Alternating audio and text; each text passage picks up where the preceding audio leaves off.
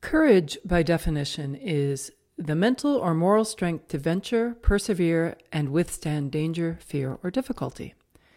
We systematically reward and admire people for their courage and reinforce the observed behavior with praise and pride. And the pride we receive in exchange for these acts of courage is a great motivator and makes us feel seen. Pride, by definition, is a feeling of deep pleasure or satisfaction derived from one's own achievements, the achievements of those with whom one is closely associated, or from qualities or possessions that are widely admired. Brené Brown contends that vulnerability is our most accurate measure of courage and asks the question, are we willing to show up and be seen when we can't control the outcome?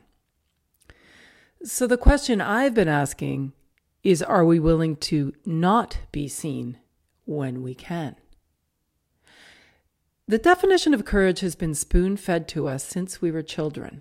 As parents, we've become avid encouragers, making it abundantly clear we place a very high value on confidence. So we've been taught to know what it looks like, that it's measurable, and that it can be seen. I looked it up, and it says that the word encourage suggests the raising of one's confidence, especially by an external agency.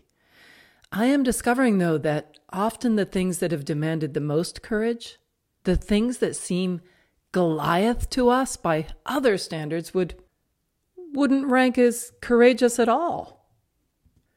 Courage is personal, and I'm willing to bet that you are courageous every day, but don't realize it or even deem it worthy of being recognized.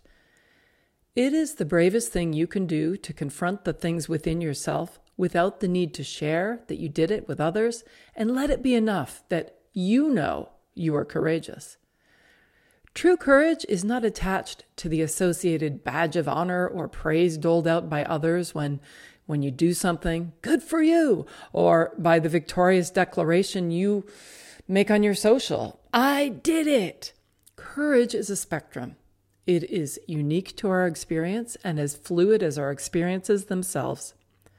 Like anything worth mastering, courage is a practice.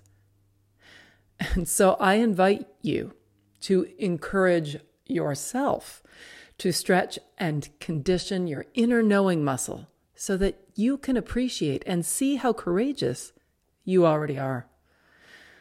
I'm Lisa Hopkins. Thanks for listening. Stay safe and healthy, everyone, and remember to live in the moment.